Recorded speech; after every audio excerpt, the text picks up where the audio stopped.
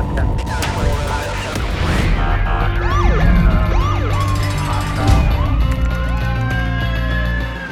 to be a street cop.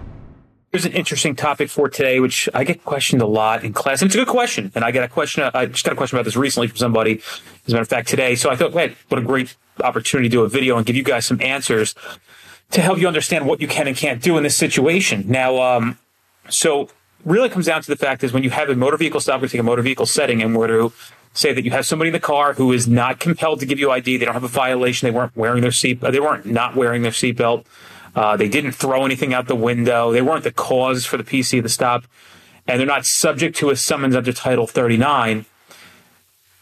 What happens when you ask them for their information and they don't want to give it to you, or they give you a bullshit name? And then you go back and you go to your computer and you try to figure out who they are, and you can't figure out who they are. The name they gave you doesn't seem to make sense. You don't believe them.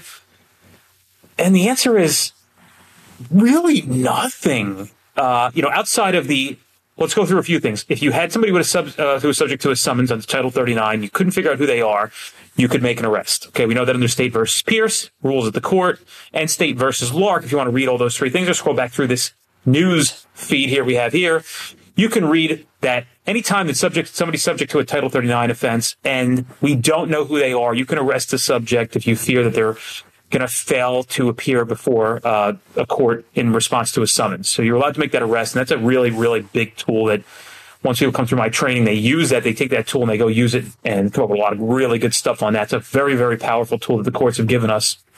And the other one is if you had the odor of marijuana in the car or on somebody's person, let's say right on somebody's person, because that's the wording of State versus George Myers. You could make an arrest for a in presence under 50 based on your sense of smell.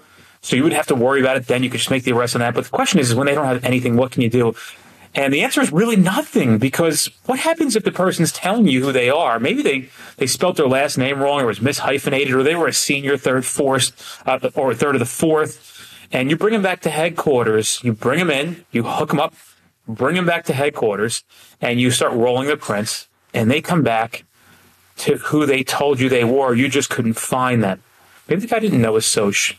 Very, very rare, but maybe. What if the guy didn't know his SOCH and he wasn't subject to a summons, and you decided to take him back to headquarters to fingerprint him? What do you do at that point? What happens when he comes in, and how are you going to explain why you took somebody from where they were to police headquarters because you thought he was giving you the runaround? Maybe you just weren't sharp with your skills. Things you got to think about.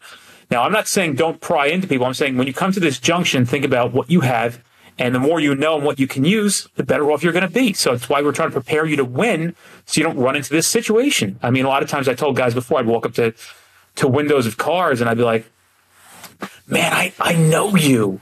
And they're like, no. I'm like, yeah. What high school did you go to? And guys would be like, oh, I went to JFK High School. I'm like, what year did you graduate? And they're like, oh, 98. I'm like, dude, I was 97. God, your name. I know your name. And they'd be like, Steve Jones? I'm like, you got a brother named Paul? And they're like, no. I'm like, somebody else I was thinking about. Go back to my computer, start playing around with Steve Jones, especially if there's somebody in my town. See if I can't figure out who they are that way.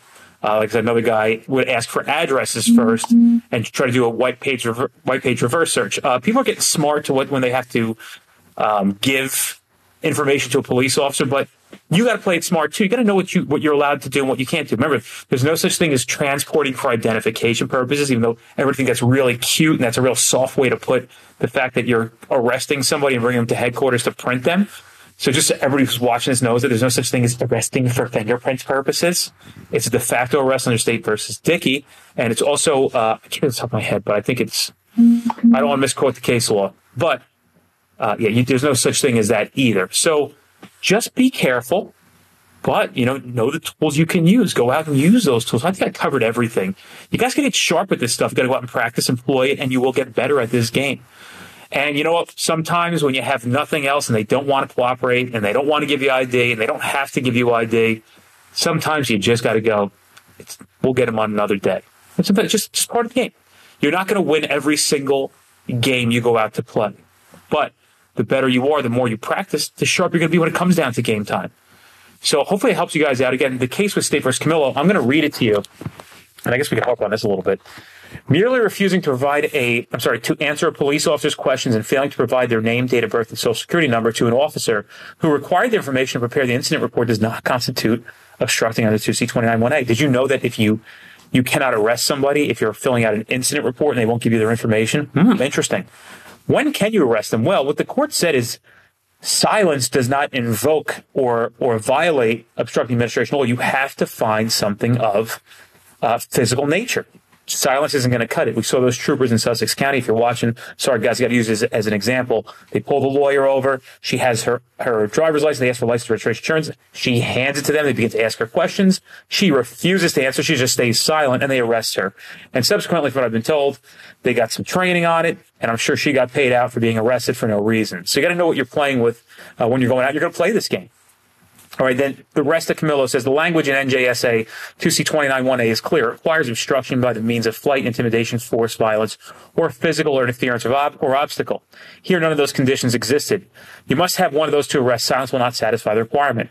And you must wait till the suspect violates 2C29-1. So what that means is maybe they do some kind of physical interference. They try to leave. They try to block, whatever it may be. That's when you can use that 2C29-1A, but not just for sitting there and being quiet. There's case law on it. You got to be careful. So what the hell was I going to say? I had a point to make as well, but I run through this. This is all a cappella, guys. It's just off the top of my head. I don't prepare for these videos. Something comes across, I just jump on them and do them, and I want to get you guys prepared to get out there and win.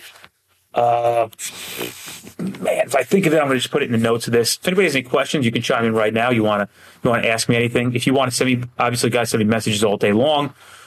And for those who are watching from out of state, if you guys are interested in hosting a class out of state, we are looking to go basically on tour and start doing a tour of the United States with all the material. And the course, it's not just tailored to New Jersey. There's a lot of stuff we have in here that's really tailored to overall police knowledge and how to apply it. And there's a lot of cops out there who just don't know exactly what they're doing. I know there's people who want to know how to do what to do and how to go out and be proactive. I know guys go out and they pump friggin' plates into the plate reader all day, and you're trying. I know I watch you. I pass you guys on a highway. I see you. You're trying, and at least you're trying. You're not winning, but you're trying. The 2-day course is life-changing. Guys who've taken it 3-4 times over again, and really open your eyes up to what all these guys are testifying to on the page and what they've experienced. So visit us at streetcoptraining.com. You can see when the next course signups are. And I'll be back on here tomorrow to give you guys some more information. Man, I should have done this one last thing. What the hell was it? I don't know. See you guys.